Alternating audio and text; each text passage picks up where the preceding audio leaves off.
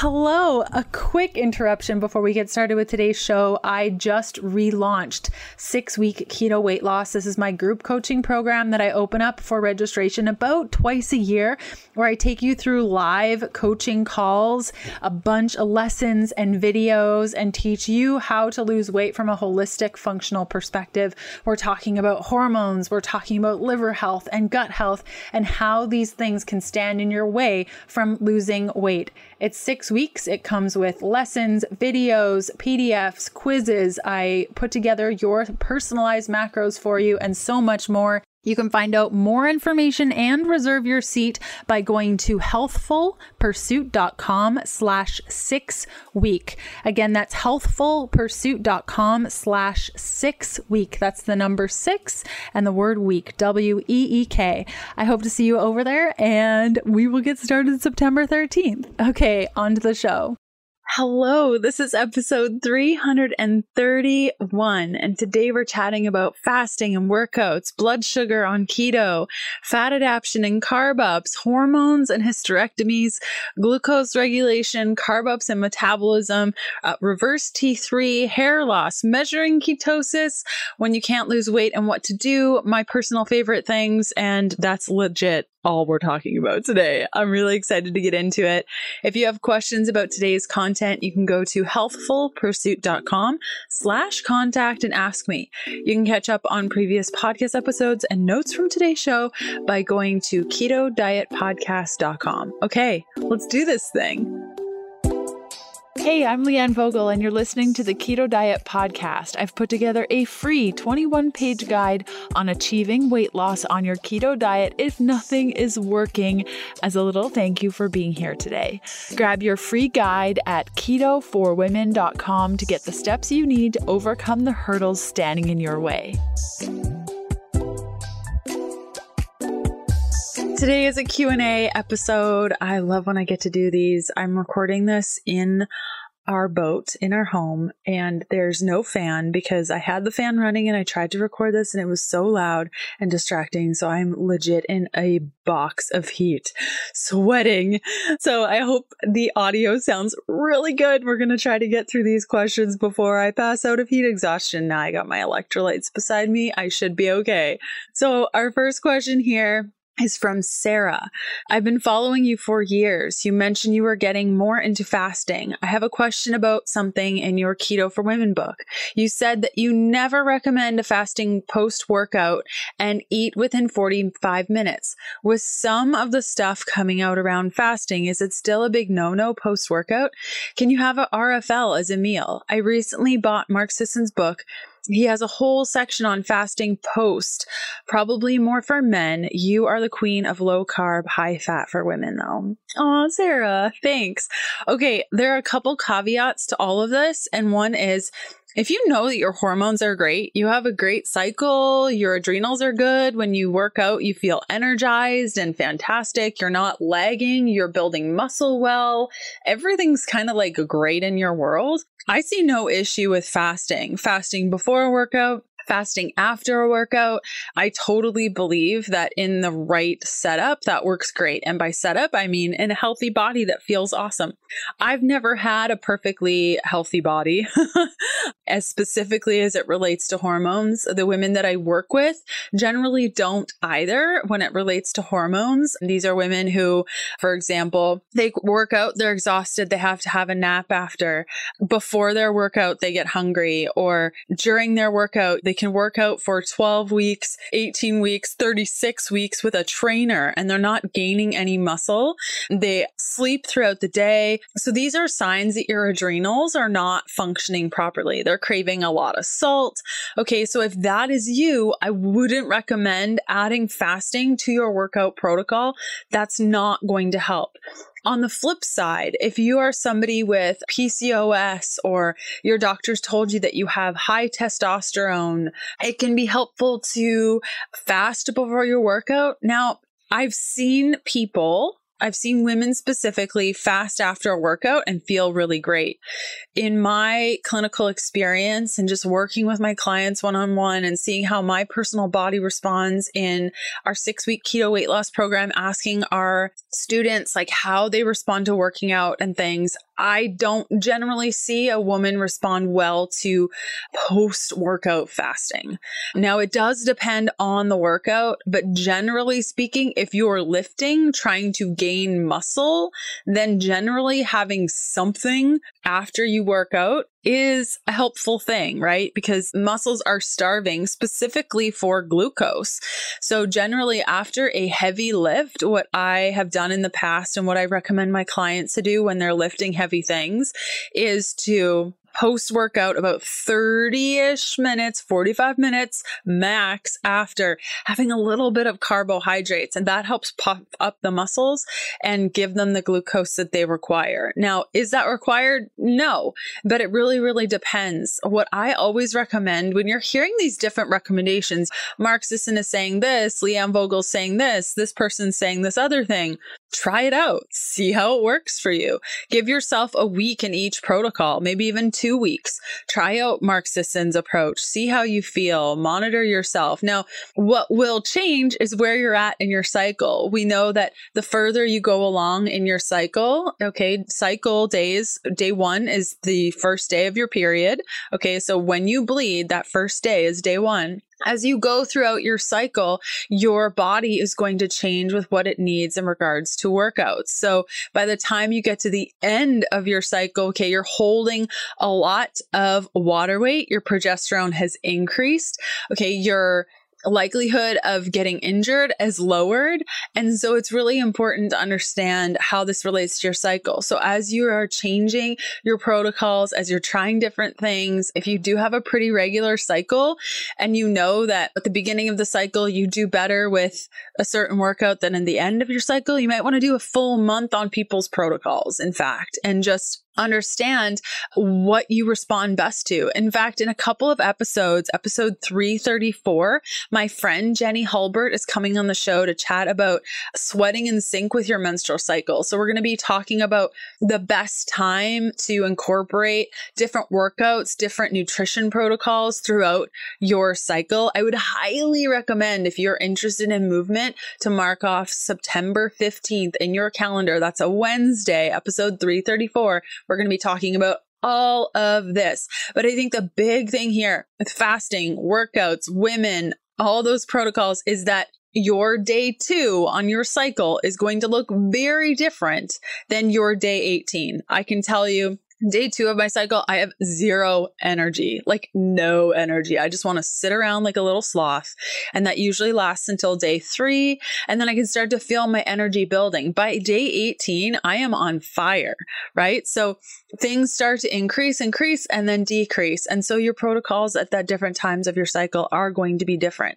Now, can you have a rocket fuel latte versus a meal post-workout? I wouldn't personally recommend it. If anything, I would do a rocket fuel latte before a workout. I would make sure that that rocket fuel latte has caffeine, assuming your adrenals are okay. I would lower the fat just a little bit and add a touch more carbohydrates. What could be really helpful is if you do your rocket fuel latte with MCT oil powder. It has acacia fiber in it, which has carbohydrates, and that can be helpful for getting a little bit more carbohydrates in there. So that would be my recommendation, but I wouldn't necessarily say to have a rocket fuel latte post-workout. I don't really see the benefit of having a lot of fat post-workout. I'm more of a little bit of carbs, a lot of protein post-workout would be my approach. So I hope that that was helpful, Sarah, and be sure to mark your calendar for Wednesday, September 15th, episode 334, because we're going to be going through this in so much more detail. So I hope you enjoy that episode. Okay, next question is from Agnes. I hope I said your name right. Hi, my name is Agnes. I started listening to your podcast recently and I'm loving it. Yay, thanks, Agnes.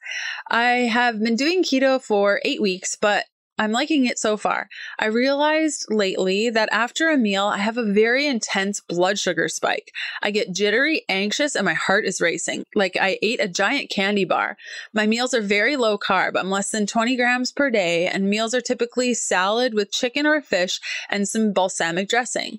I can't find any info on the subject related to keto. Thank you. Okay, Agnes, a couple of thoughts as I'm reading your question.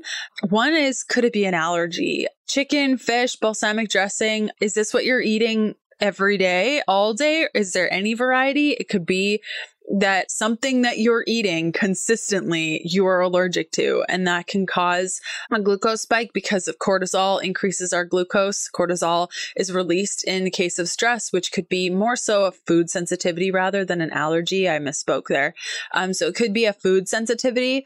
Another thing is, and really interesting, we're actually going to be talking about this further in detail. I've been planning out the podcast for the rest of the year episode in December. I'm going to have my friend Casey on the show to talk about certain foods that people think are totally fine with glucose, but studies are showing that, for example, sweet potato. I can't tell you how many people I've talked with a CGM and they're like, I really thought sweet potato was going to be better than a white potato. And like so many more people are able to handle a white potato over a sweet potato. Just simple things like that where you think it's fine, but your body just reacts improperly to this. The balsamic dressing that you're having, does it use a sweetener? If it uses xylitol, any of the quote unquote keto friendly sweeteners can still spike your glucose. So those would be my two, is one, a food sensitivity, not allergy. Sorry, I misspoke there. And then the second one would be that you're reacting to a specific food because you're just sensitive to the glycemic reaction, not necessarily a food sensitivity, which causes a cortisol spike, which causes your glucose to increase, but just that your glucose is being stimulated by this very thing. And if you have concerns over this, you might want to chat with your doctor about asking them to run your HbA1c, your glucose, and your insulin. Specifically, the insulin could be helpful there to answering some questions for you. I know that when I eat pretty low carb, less than 20 grams per day, I get very, very tired after my meals and my glucose actually tanks. And so some people, even when your glucose is tanking, you can start to get jittery. So it could be that your glucose is actually decreasing. So if you want to ask your doctor for those tests, you could also see if your doctor can prescribe a CGM for you, or you can go to the pharmacy and pick up a glucometer and test your glucose to see like what's actually happening here. And good luck.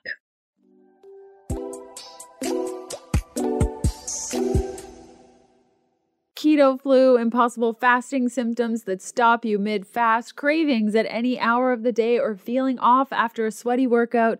These are some of the signs that you're low in electrolytes. When I first started keto, I made all of the mistakes. One of the biggest ones was not supplementing with electrolytes. And still, 7 years into keto, I often forget how essential electrolytes are.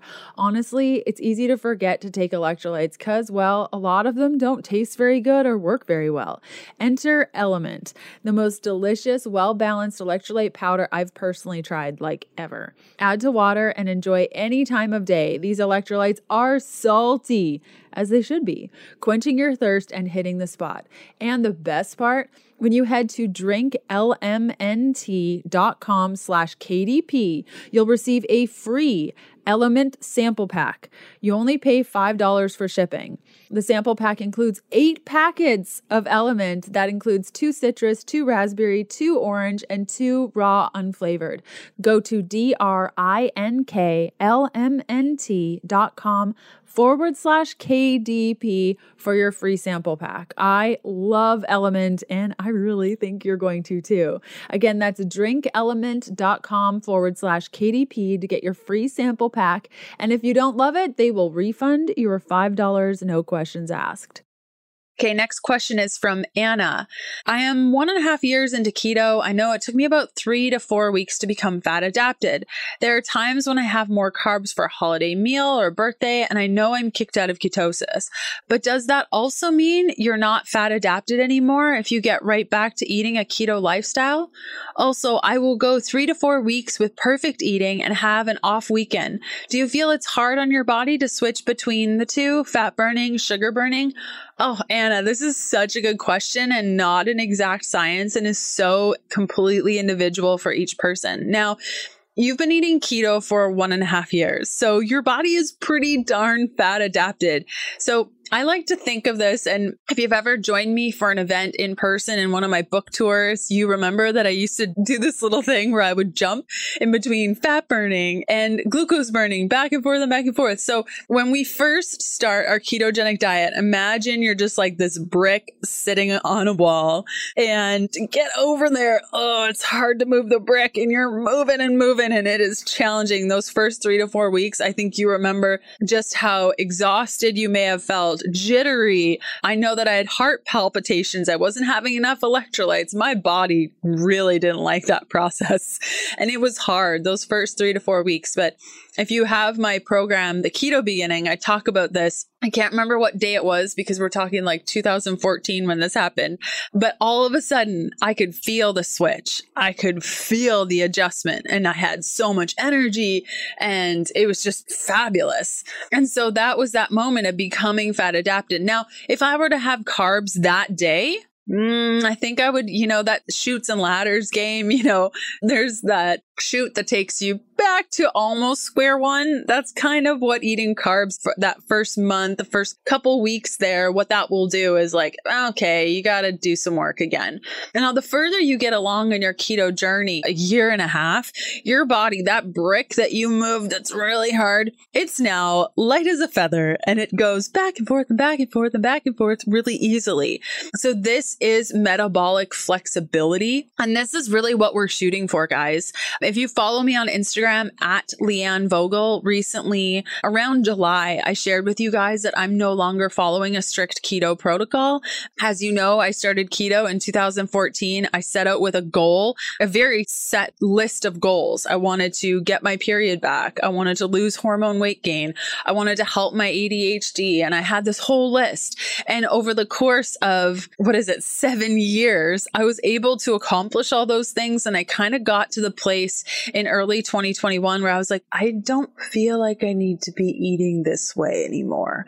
And so by wearing my CGM, my continuous glucose monitor, and really understanding how my body's reacting to carbohydrates, how my hormones are responding to that, how my body's responding to that, my energy, my brain, all of these components, I realized that I don't need to be as strict because I've done the things. Okay, so as you become more and more and more fat adapted, as you become more metabolically flexible, you can bounce between both. And there may come a point where you don't need as much fat, as little carbohydrates to stay metabolically healthy. Now, if you're going, you're that feather and you're bouncing back and forth and back and forth. Now, if you eat carbs consistently, I would say more than 200 grams of carbs consistently every day for a couple of months, you're probably going to be back to that brick moving across the wall, okay, really heavy, and have to do this process pretty much all over again. But if you are adding in carbohydrates here and there, if you follow me on Instagram, I've been trying to be better at posting my meals and showing you guys like how I'm eating. And there are days where I don't have a lot of carbs, and there are days where I have more carbs. There's a meal where I have more carbs, there are a couple meals where I don't. And so that process, that adaptation after 7 years of eating keto, I feel pretty confident that I'm still fat adapted. I'm still able to regulate my glucose. I mean, far better than I could before my ketogenic diet, where I was hypoglycemic and having a lot of issues there. So I really do see in myself and my clients, reading the literature online, that we can have that metabolic flexibility and bounce back and forth. Again, it's very unique for each individual and where you're coming from and what your goals are. So I hope that that was helpful, Anna. Next question is from Leah. Hi, Leanne. I love your podcasts and all 3 of your books. Yay! I would love some specifics on keto for women who are not yet to menopause, but have had hysterectomies and have their ovaries. I know the importance of hormone regulation. I also have Hashimoto's, but I'm confused on when to do carb ups since I don't have a cycle to go by. Okay, Leah, so you had a hysterectomy, you still have your ovaries. So let's kind of go through the basics of what happens as we approach menopause for all women who have ovaries. Okay, so this includes you, Leah. When we are in our 20s and 30s, our ovaries are creating primarily our sex hormones. Okay. So they are the sex hormone masters of the body. As we reach our late 30s, early 40s, our adrenals start to take some of that process and they start doing it as opposed to our ovaries. Okay. So by the time we have achieved menopause, okay, we have not had a cycle in 12 months. Our doctor has said, congratulations, you're in menopause. Our adrenals are making most of our sex hormones. So though this wasn't your question, I really want to preface here, this is why adrenal health is so important for women, because I cannot tell you how many times I have met with a woman who is experiencing perimenopause and we pull a Dutch panel, we go through her hormones, and oh dear, her adrenals are suffering and she's having the worst menopausal symptoms because her adrenals are not in a good place. So guys, or ladies, I should say, it is so important to make sure that our adrenal health is top notch, that we are supporting our adrenals, that we're not pushing too hard, that we understand our adrenals. Okay. This is why I truly feel like the top tests, I mean, there's 3 top tests that I feel like every single woman should have and understand and at least pull once a year. It's a full blood chemistry, like full labs, okay? A full Dutch, like a Dutch complete, ideally a Dutch complete. If you can't do a Dutch complete, at least a Dutch adrenal so you can understand your adrenals, and a GI map to really understand what's happening with your GI, especially for you, Leah, because you mentioned that you have Hashimoto's and a lot of the autoimmune stuff comes from the gut. So it's really, really important to understand your microbiota so that you can support your Hashimoto's, support your hormones through proper gut health. Because if we have inflammation in the gut, that's throwing off the entire system. So there is you've heard of the HPA axis. That's the hypothalamus, the pituitary, and the adrenals. Super important for this, as is the OAT axis. And this axis is your ovaries, your adrenals, and your thyroid. And so for you, understanding that as you're approaching your experience with menopause, your adrenals are super important. Your ovaries are starting to give more power over to the adrenals. Your thyroid needs a lot of love. Okay, so how do you know if this axis is imbalanced? Your doctor may have diagnosed you rather with adrenal fatigue. We like to call it dysfunction. Estrogen dominance, hypothyroidism, hormone imbalance symptoms can include insomnia, fatigue, chronic fatigue, joint pain, exercise intolerance, brain fog, sugar intolerance, diabetes, dry skin, feeling cold, slow metabolism, inability to lose weight, PMS, endometriosis, irregular menstrual cycles, fibrocystic breast tissue, anxiety, depression, accumulation of fat at the waistline. I mean, that's a lot, right? So to make sure that this axis is incredibly healthy, I really do feel and have seen in my practice that it really begins in the gut and truly understanding your blood chemistry and where you can support yourself. So as it relates to your question, Leah, I kind of got on my soapbox there for a bit. You have your ovaries, important to support them because you don't know where you're at in a cycle. Your hormones are still being pumped out. You need to follow the moon. That's the easiest way to do it. So look up online the moon calendar. On a full moon, you can pretend that that is when you're ovulating. On the new moon, you can pretend that's day 1 of your cycle when you would bleed. And that's how you follow some of the hormone protocols. If you are a student of my 6-week keto weight loss program, you can find out more by going to healthfulpursuit.com/6week. That's the number 6 and then week, WEEK. We talk about all of this as it relates to cycling your keto protocol, your carbohydrates, your workouts, different types of foods that you use, everything, cycling basically your whole life around your cycle. And guys, like, this is just so empowering as somebody who has only had her cycle back, we're talking 6 years, to truly understand that my day 3 is when I'm exhausted, to when my day 15, 16 is when I'm completely on fire. My day 10, when I'm working out, I know that I can really, really push it. And when I get to day 27, I don't need to be frustrated when I'm just so darn exhausted. Having those tools and abilities with me all the time is just so helpful so that I can have grace for myself and for the entire process is just so incredibly empowering and freeing. So to answer your question, yes, you want to use the moon, look up the moon cycles, and then the full moon will be your quote unquote ovulation, and the new moon will be your quote unquote beginning of your cycle. So when you're following the protocols that I share in 6-week keto weight loss, and you can just follow the moon cycles. Okay, next question is from Deborah. On day 5 of CGM, been doing a lot of reading and testing of certain foods and just want to make sure that I have this correct. If I eat a handful of grapes and my glucose spikes, a sign of good metabolic health would be for the spike to come down quickly because my cells are taking in the glucose and removing it from the bloodstream. If my cells were gummed up with toxins, the glucose would stay in the blood longer and have a more gradual fall. Is this right?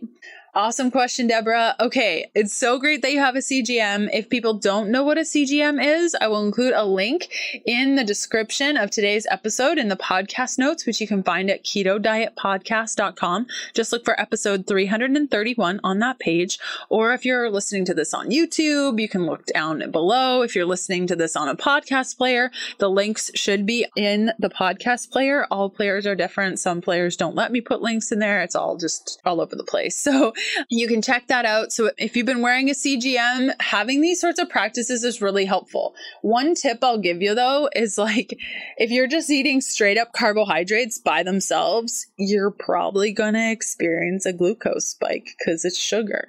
I mean, in the ideal situation, if you're having a handful of grapes, what you want to happen, let's back up. What you want to happen with all food, no matter what it is you want to have steady glucose. For you, this may mean, and generally this means, it's not so much a mountain, like where you go up and then down really quick. It's more like a nice hill. Okay, so you're increasing and then decreasing nicely and going back to the place that you were 2 hours before. Okay. So whatever your level is at when you start eating. Okay. So say it's at 70. Okay. And then you start eating, it goes up, blah, blah, blah, to 90 and then back down. You ideally want to be back to 70 after 2 hours from eating that meal. Now, if you're at 55, okay, you know that you spiked up and then you started decreasing. Okay. If you are at 90 and you consistently sit at 90, we have an issue there. So there can be a lot of reasons why this reaction takes place. Okay. You could have an issue with insulin. You could have an issue with the food itself. You could have a food sensitivity, which we talked about earlier. You could have adrenal dysfunction where your adrenals are pumping out that cortisol and they are just having a field day and your glucose is always increased. What I've seen recently is that if you have a bacterial infection, a virus, a parasite, your glucose is going to be higher. And so really understanding that there are so many reasons why your glucose can be increased beyond what food especially does is really helpful for understanding. What I really love about the CGM is that you get to know what your glucose is at all times. Okay. So I really, really related my stress and overwhelm to an increase in glucose. I can tell exactly when I'm hungry based on my glucose. I start to feel a little bit of hunger and I look at my CGM. Sure enough, my glucose is dropped by 5 points. Isn't that fascinating? So if I can keep my glucose from dropping, will I be able to extend my fast longer? Well, that's an interesting question. Like if I start to notice like I'm dropping a little bit or there's this pattern and I can follow it, what would happen if I went for a walk? Would that then level out my glucose and stop me from dropping and allow me to continue to fast? Like all those questions are really helpful. But again, to get back to your note here, Deborah, on I had a handful of grapes and if my glucose spikes, is that a sign of good metabolic health? If the spike comes down quickly, no, you don't want a whoop up and then whoop down. Okay, you don't want that. You want the rolling hill. Now, in relation to the grapes, sure, you could try out single foods. I know that on the Levels app, they have a bunch of different tests you can do, like what happens if you eat carrots? What happens if you have rice? What happens if you do this? And that's really fun for just seeing how you react to certain foods. But like what I find more important for me and for my overall process, I'm never going to eat just grapes by themselves or just rice by themselves. I'm going to have the rice with chicken and coconut oil, or I'm going to have the grapes with a handful of nuts and maybe a meat stick. Okay, so the really important thing here, and how I've used the CGM, how I use the CGM in my practice with my clients, is using it so that you understand your proper food combinations and your proper macros. Okay, so for me, I understand, and this is really how I came off of a strict ketogenic protocol, through healing my body with all of the tools that I've shared over the last 7 years. Okay. And then wearing a CGM, I was able to find the proper food combination for me so that I don't have to eat severely low carb forever and ever and ever. That's not what I set out to do. That's not what I wanted to do. I do enjoy carbs every now and again. So by finding the proper food combination for me, I realized that really there are some carbohydrates I cannot have. However, what's cool is like I can have an orange if I pair that with a protein bar. I can have an RX bar if I have that with some almond butter. Now, if I have that RX bar by myself, it's going to increase a little bit more than I'd want. But if I pair that with some almond butter, which is extra fat, I'm totally fine. Now, if I have that orange by myself, it is going to have a little bit of a spike. But if I have that orange with a protein bar, you can barely tell that I ate. And so that is the approach that I've taken with my CGM. And that's kind of the approach that I encourage others to, because it's really fun to find out what foods you react to and all those things. And that can be really cool. But you're not going to be eating that way, generally speaking, and to know what foods pair best with what is so important. Now, we talk about this more in my 6-week keto weight loss program, and I really show you guys how to decode your glucose, and if you don't use a monitor, how to understand the signs and symptoms that you're experiencing and relating that to your glucose. So that's something to check out if you're interested. Again, that's healthfulpursuit.com/6-week. That's the number 6-week.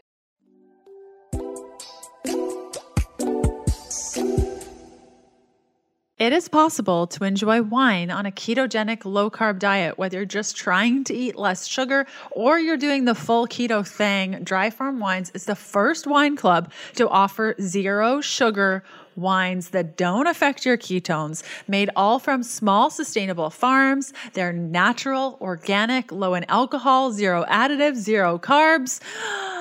And they taste great. Now, you can put together your own box of 6 or 12 and have them come every month, every 3 months, however you want to set it up, of reds and whites and rosé or sparkling.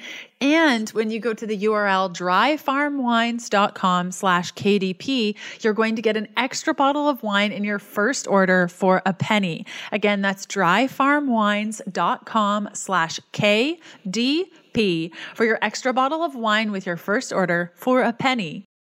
Okay, next question is from Nikki. Hi, I just watched a podcast with Dr. Mindy. The interview that you did, episode 293, that talked about 511.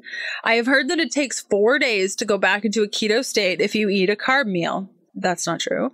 So I am confused as to the 511 and how it would work for weight loss. I have lost 20 kilograms on a modified keto program, including intermittent fasting, but looking into different variations.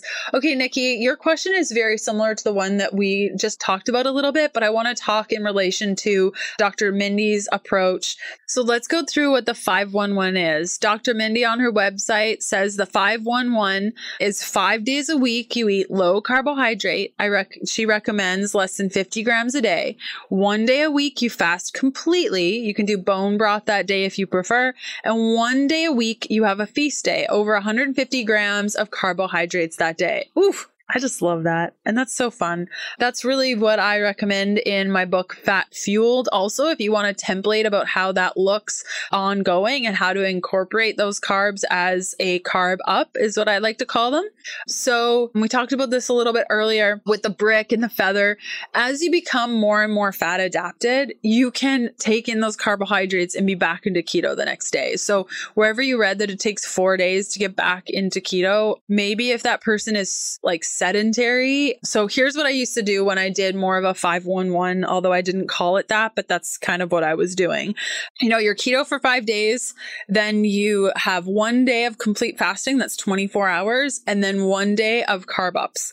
Now, I'm not entirely sure that me personally, now you can play around with this for yourself, would do well with fast a day and then feast a day and then go back to eating low carb. How I would do it, me personally, for my body is eat low carb for Monday, Tuesday, Wednesday, Thursday, then do a feast day on Friday, do a fast day on Saturday, and then go back to low carb on Sunday. Okay. So you are fasting after feasting. Now, that's just me personally. I find that after I've done a carb up, specifically when I was eating strict keto, that I wouldn't want to eat the next day. Okay. Like I was not interested in eating the next day. My leptin levels were reset. My ghrelin was back in balance and you just couldn't get me to eat breakfast, lunch, maybe dinner.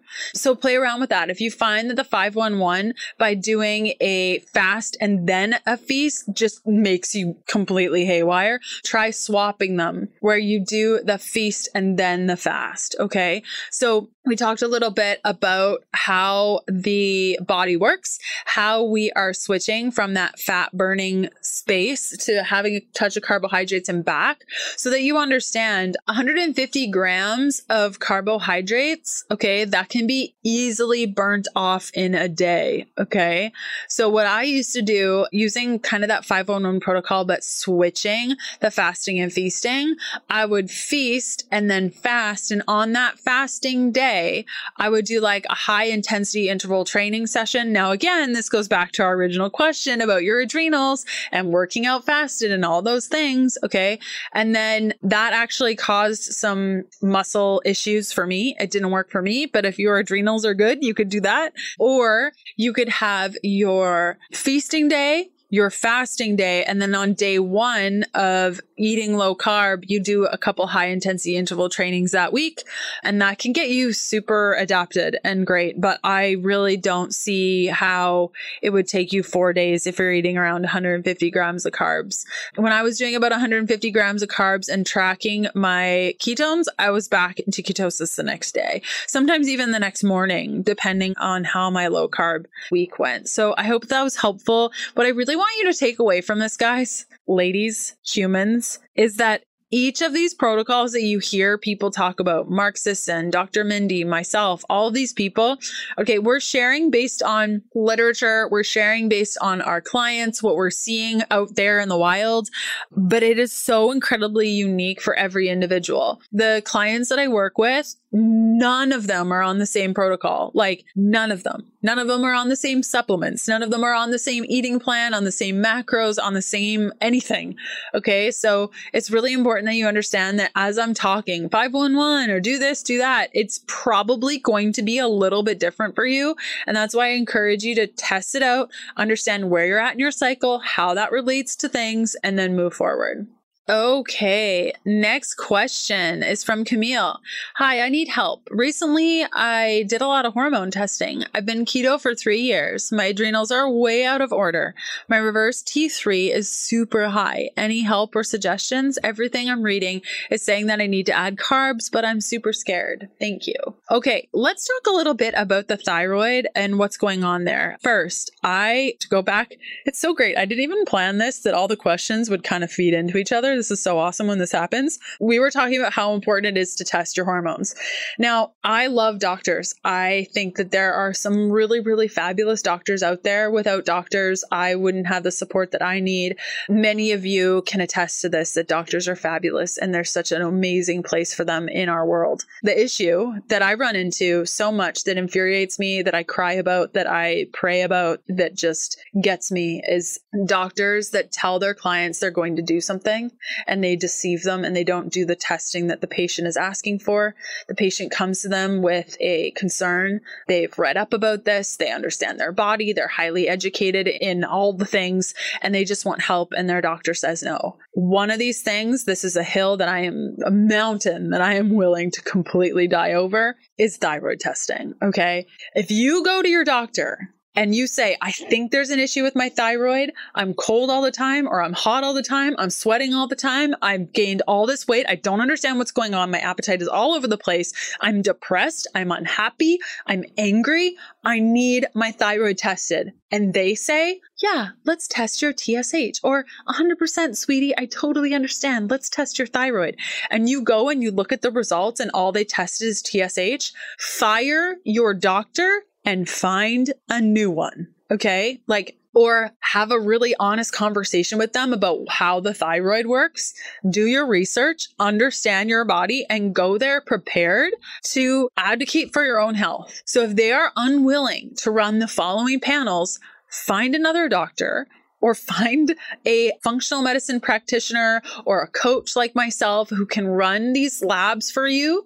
And then you can go to your doctor with the full labs, because I cannot tell you how many times I've put together full panels for clients. We've ran all these things. We've got all these numbers and I say, okay, you have all these things, go to your doctor. And the doctor reviews all the labs and they're like, boop, boop, beep, boop, boop. But they were not willing to run the labs themselves. Seriously, it frustrates me. So here are the ones that you need to ask your doctor to run. Okay. TSH, they'll totally run that. It's actually a pituitary marker, not a thyroid marker. Then you have thyroxine. This is T4 total. You have T3 total. You have T3 uptake, reverse T3, which is what Camille is asking about, free T4, free T3, FTI. Okay. And then you have your antibodies, which it's even harder to get a doctor to run. You have your TPO antibody, your thyroglobulin antibodies, and then you have your anti-TG. Okay, so you have your anti-TPO and then your TG. You want all of these markers ran. So we're going to go through each one and we'll discuss what the things are. So your TSH, like I said, pituitary marker, your T4 total just shows you whether or not you're hypothyroid or hyperthyroid. Your T3 total will give you some indication of hyper versus hypo. Your T3 uptake, this can show deficiencies, specifically nutrient related. Reverse T3. Now this is an interesting one. This, generally speaking, if it's high, my mind goes toward blood sugar, your diet, stress specifically. So your reverse T3, though it helps us understand your thyroid a little bit, it's more just how is your liver processing? How are you dealing with stress? What is happening with your diet and how is your body accepting the diet that you're on? And what changes do you need to make? Now your free T4, this is your inactive thyroid hormone. I've had a lot of doctors run TSH. It's high. And then they're like, okay, well, let's run your free T4. This is your inactive thyroid hormone. So I care about this number, but it's not the best number at all. You really need the big picture. Your free T4 then is your active thyroid hormone. You really want this one to be in range. And then you have your FTI, again, hypothyroid versus hyper. And then your doctor can go through the antibodies and kind of review. So your thyroid is really important. And as it relates to your reverse T3, what I would recommend chatting with your healthcare practitioner about is understanding your blood sugar, testing your glucose, your insulin, your HbA1c, likely also your HSCRP, your homocysteine, to really get an idea of what's happening. But this really goes back to if your doctor is unwilling to run a full panel once a year, I really feel like you need to find a new doctor. You need to find somebody that can run a panel for you so that you can understand something and then go to your doctor with it. Like, you need this information. My mom is struggling with her health right now, and I've been trying to help as much as I can. I'm like 3,000 miles away, and we're just trying to coordinate things over like WhatsApp and Zoom and trying to do things. And I asked her for her most recent labs. And I mean, my mom's health is no good and she's really struggling. And if you're a praying human, I would love for prayers for my mom. They don't know what's wrong. They've diagnosed her with all sorts of things from Parkinson's to essential tremor. And it's horrendous. And when I said, Mom, just like send me your labs, I'm going to go through them bit by bit, fine tooth comb. We are going to figure this out. Not one doctor. She's seen over a dozen doctors over the last year. Not one of them was willing to run her basic panel. That is unacceptable to me. And so this goes well beyond what I wanted to cover in today's episode, but really you need to be an advocate for your own health, okay? Like, get those thyroid markers tested. If you're unhappy, you're seeing the reverse T3 is super high, but your doctor's not explaining like how that relates to the rest of your thyroid, how that relates to your detoxification, find somebody else, okay? And do the research, okay? Your body should be one of the most important things in your life, as like aside from your family. Okay. So it's really important that you understand what's going on with your body. Okay. Stepping off the soapbox.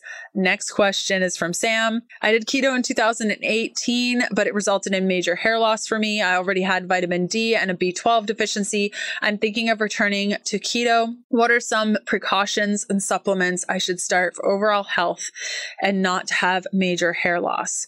Okay, Sam, if you already know that you had a bunch of deficiencies going in to keto with a B12 deficiency, with a vitamin D deficiency, I would definitely see if you have more deficiencies. You could always do a nutrient profile test. Those can be really helpful. Now, some people do like a mineral analysis of hair. I like to just do it in the blood as a personal preference and just really understand where your nutrients are at. That can be really helpful. Usually hair loss points to hormone issues. You definitely want to understand what's going on with your hormones. I'm going to give you a list of tests to run to help understand what's going on with your hair loss. Complete blood count, that's your CBC, a thyroid panel. We already talked about that, including your anti-TPO and anti-thyroglobulin antibodies. You have your ANA and celiac panel might be helpful to test. That's the Cyrex Array 5. But your doctor might just want to do a celiac panel just to ensure that. That just helps you understand if you're screening for autoimmunity, and that will change things because autoimmune can definitely itself lead to hair loss. Not in your case, like I'm trying to answer this for more than just one person, but if you find like you just have hair loss and nothing is helping, that understanding if you're sensitive to gluten can be good. But if you went on keto and then it got better after you're on keto, I wouldn't do that because you're probably not eating gluten. HSCRP is good. You also probably want the sedimentation rate. You have your total and free testosterone, including your DHT. The DHT will tell you kind of what your androgen preference is. You have your FSH, your LH, estrogen, and progesterone. You definitely want to know your sex hormone binding globulin, your DHEAS, complete metabolic panel. That's your CMP, your fasting insulin, fasting glucose, and hemoglobin H1C, which we've talked about, or rather hemoglobin A1C, and like a heavy metal test, if you can ask them about that, can be really helpful. We talked about the nutrient testing. Heavy metals can definitely cause hair loss. You can see some of that play out in your blood chemistry. If your doctor's not willing to kind of go all in with a heavy metal test, you can kind of piece things together based on your blood chemistry with heavy metals. So that would kind of be my first recommendation. And then as for supplements and things to do about hair loss, here are a couple of things that I found can be helpful. And then we'll talk about kind of the patterns and kind of how to play around with things here. So Adaptogenic herbs. Now, I like ashwagandha because it doesn't matter whether you're high or low in adrenals. It's good for both. Licorice root's always great. Apple cider vinegar, pumpkin seeds, essential fatty acids, B complex, iron, freshly ground flaxseed, which will increase your sex hormone binding globulin. You kind of need to know what your hormones are before you start playing around with some of this stuff. But for ground flaxseed, it's good for high or low. So go for it. And then exercise, move your body. Okay, let's talk about the patterns of hair loss. So you have total body hair loss. That's a different thing. That's usually chat with your doctor about all this. These are just, I'm sharing these as patterns of representation here, but chat with your doctor, please. Total body hair loss would be things like blood sugar regulation issues, circulation issues, DHEA issues, balding all over, poor circulation, B vitamin, silicone, or zinc deficiencies, essential fatty acid deficiencies. This could include gallbladder deficiency where you're not soaking up your fats. Thinning is a hormonal imbalance, usually thyroid related. You can usually tell by people's eyebrows if half of them is missing. That's a good indication, specifically because you talked about, Sam, that you experienced hair loss while you were on keto, and then when you were off of keto, it came back. That would tell me that it's definitely awesome to test your thyroid and kind of discover all of that. At the top of your head, it's usually progesterone, cortisol, estrogen being out of balance, testosterone. Estrogen has a really bad reputation. It's horrible. Through so much testing and patience, I am now on estrogen directly. I just couldn't increase it with anything that I tried to do. And golly gee, has my anxiety reduced over the last couple of weeks. What a blessing. So cool. The last one is patchy hair loss. That's usually adrenal related, a deficiency in B vitamins, heavy metal exposure, and zinc deficiencies. So there you have it. Woo.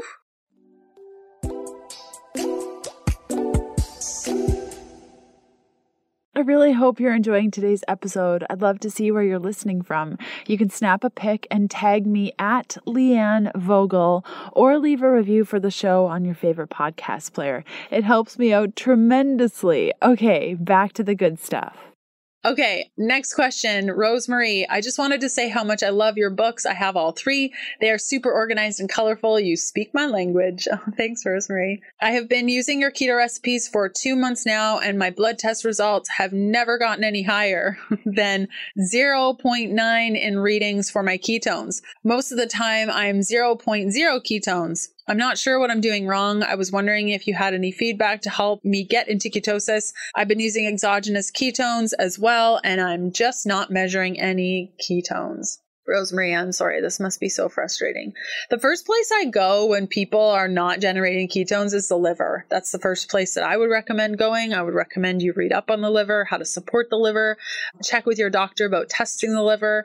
This episode is all about testing too. This is fun. ALT, AST, GGT, those are the tests that you want to run, and support that little liver of yours because that's where fat burning takes place. And if your liver is not working as good as it should and it's just lagging behind, you're not able to burn fat very well. So that's where I would look at first. And good luck. Tracy, I've been doing keto since February and the scale just won't budge. I'm only eating whole foods with an occasional approved bar when I'm in a pinch. I have not tracked carbs, but I am eating next to none except greens and veggies. I'm 54 years old. I'm taking hormones, which I started around the same time I started keto. I'm having many of the benefits of keto, just not losing. I am wanting to use an app to monitor my eating. Do you recommend one of the apps? I would like to lose 40 pounds. Okay, Tracy, for an app, I really like Carb Manager. I'm digging it lately. So that's the app that I recommend. And then for weight loss, you're on hormones. Now you say you're taking hormones. I would check with your doctor, make sure they're bioidentical hormones. It might be helpful to run a Dutch test. I always recommend that if you've experienced menopause, you are in menopause, you've done the menopause thing, you're on the other side of it, a Dutch test can be really helpful for you. In the perimenopause stage, it's hard. We got to make sure that you ovulated and then we test the Dutch, but it can be really helpful for figuring out. Unfortunately, when it comes to women that have quote unquote low estrogen, you run your basic blood chemistry lab and the estrogen comes back low and the doctors put you on estrogen, but they're not testing for estrogen dominance. We talked about estrogen dominance, a really good episode 302. I recommend if you're interested in this that you listen to that one. And they're putting these people on estrogen and usually not bioidentical estrogen. So I highly recommend if you're having issues with weight and you're on hormones that you have a Dutch panel run so you can fully understand the big picture of all the 3 estrogens, E1, E2, E3. They're only testing for E2 in your blood labs, generally speaking. It's important to know the whole thing, how you're detoxifying. Estrogen can be converted into estrogen, E2 estrogen, estradiol, by a process called aromatase. And so if you're supplementing with DHEA, it can convert into testosterone, which can convert into estrogen, and you have a lot of issues. And then you have all your metabolites, and your metabolites, like generally speaking, your metabolites are all kind of influenced by your gut health. So really understanding what's going on with your gut. This is why we go back to the very beginning of this episode where I was talking about the 3 essential tests, and that is your GI map, your Dutch, and your blood chemistry. Like those 3 help us give the biggest picture. Now, is it expensive? Yeah, you're looking at like $700 in testing if you're paying for it all at once. It's a lot. I've had so many friends say like, oh, I just can't afford that. And then they go out and buy the newest iPhone, or they grab a new purse or whatever, or they go for a vacation or whatever. You need to decide how important this stuff is to you. And if you're incredibly frustrated and no one's helping, then it's time to decide what's best for you. Sometimes you just got to do what you don't want to do in order to get the answers that you need in order to move forward. So those would kind of be my recommendations for you, Tracy. If none of that is an option, just look at your gut health, get on a really good probiotic, and make sure you're having bone broth. And if you can supplement with some L-glutamine, generally that's helpful, and just take it step by step and see if by supporting the gut, it's helpful for you. Okay. Last question. Oh, this has been so fun. It's from Paula. Hi, Leanne. I love your show. We are a new keto family and would love to still try and bake or make things and treats every so often. However, really hating the almond and coconut flours. Anything else you would recommend to try? I saw some other options online like keto wheat flour or other seeds. What do you think? Oh boy. Okay. I couldn't live without almond and coconut flour. I don't know why you would hate almond and coconut flour. Maybe you haven't gotten the right almond and coconut flour. I'm going to link up to my favorite things. It's healthfulpursuit.com/favorites. And I've included like everything that I love on there, including my favorite almond and coconut flour. Yeah. I mean, you could try cricket flour. You could try sunflower seed, pumpkin seed, but those are kind of garbage. Like they're not my favorite. Coconut flour to me, if you have a very beautiful fine ground, like JK gourmet type of almond flour, that's perfect. I really don't notice a difference. It could also be the recipes that you're using. I really like coconuts and kettlebells dessert recipes using these sorts of ingredients. You cannot even tell that they're almond flour or coconut flour. Now there are carbohydrates. She loves the carbs. It is paleo, but it is not low carb. So you can replace with your favorite sweeteners and those sorts of things. But yeah, I don't really have a favorite. And I also personally don't recommend that people eat low carb, gluten based wheat flour stuff personally. But if you find one that you really like, awesome. I'm celiac, so I can't even play with those, and I'm not going to recommend one that I haven't tried. So yeah, I guess I'm like no help in that area because all the other ones that I've tried I haven't liked. So good luck. And I'll include a link to my favorite things if you want to check that out. Okay. Oh my goodness, we made it. I did not think this episode was going to be this long. I ended up turning on my air conditioning. I hope that you don't hear the fan running. I was just so hot. I felt like I was going to die. So next up on the podcast, we have episode 332, where I'm talking with Jennifer Fugo about chronic skin issues. Oh, this one is so good. And then episode 333, Dominic D'Agostino is finally coming on the show. I was so nervous to interview him. Like these big name people, I'm like, I have nothing to share. This is going to be so hard. They're going to think I'm so silly and dumb. That's just like a personal thing like that I'm working through. But Dom was just so incredibly friendly and wonderful and patient and soft-spoken. It was just incredible. So we're talking about the essential tools behind a successful keto diet. So that's a really good one. Thanks so much for hanging out with me, everyone. I hope you had fun. I hope that your questions were answered. I went well into what you had asked me. So I hope you actually found benefit in that. And I will see you next week for another episode of the Keto Diet Podcast. Bye.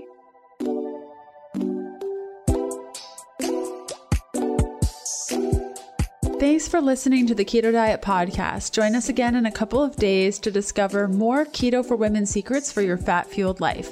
Music for the Keto Diet Podcast provided by Yechi. Follow Jacob on Instagram at Yechi_official and on Spotify as Yechi. That's YECHI. The Keto Diet Podcast, including show notes and links, provides information in respect to healthy living, recipes, nutrition, and diet, and is intended for informational purposes only. The information provided is not a substitute for medical advice, diagnosis, or treatment, nor is it to be construed as such. We cannot guarantee that the information provided on the Keto Diet Podcast reflects the most up-to-date medical research. Information is provided without any representations or warranties of any kind. Please consult a qualified physician for medical advice and always seek the advice of a qualified healthcare provider with any questions you may have regarding your health and nutrition program.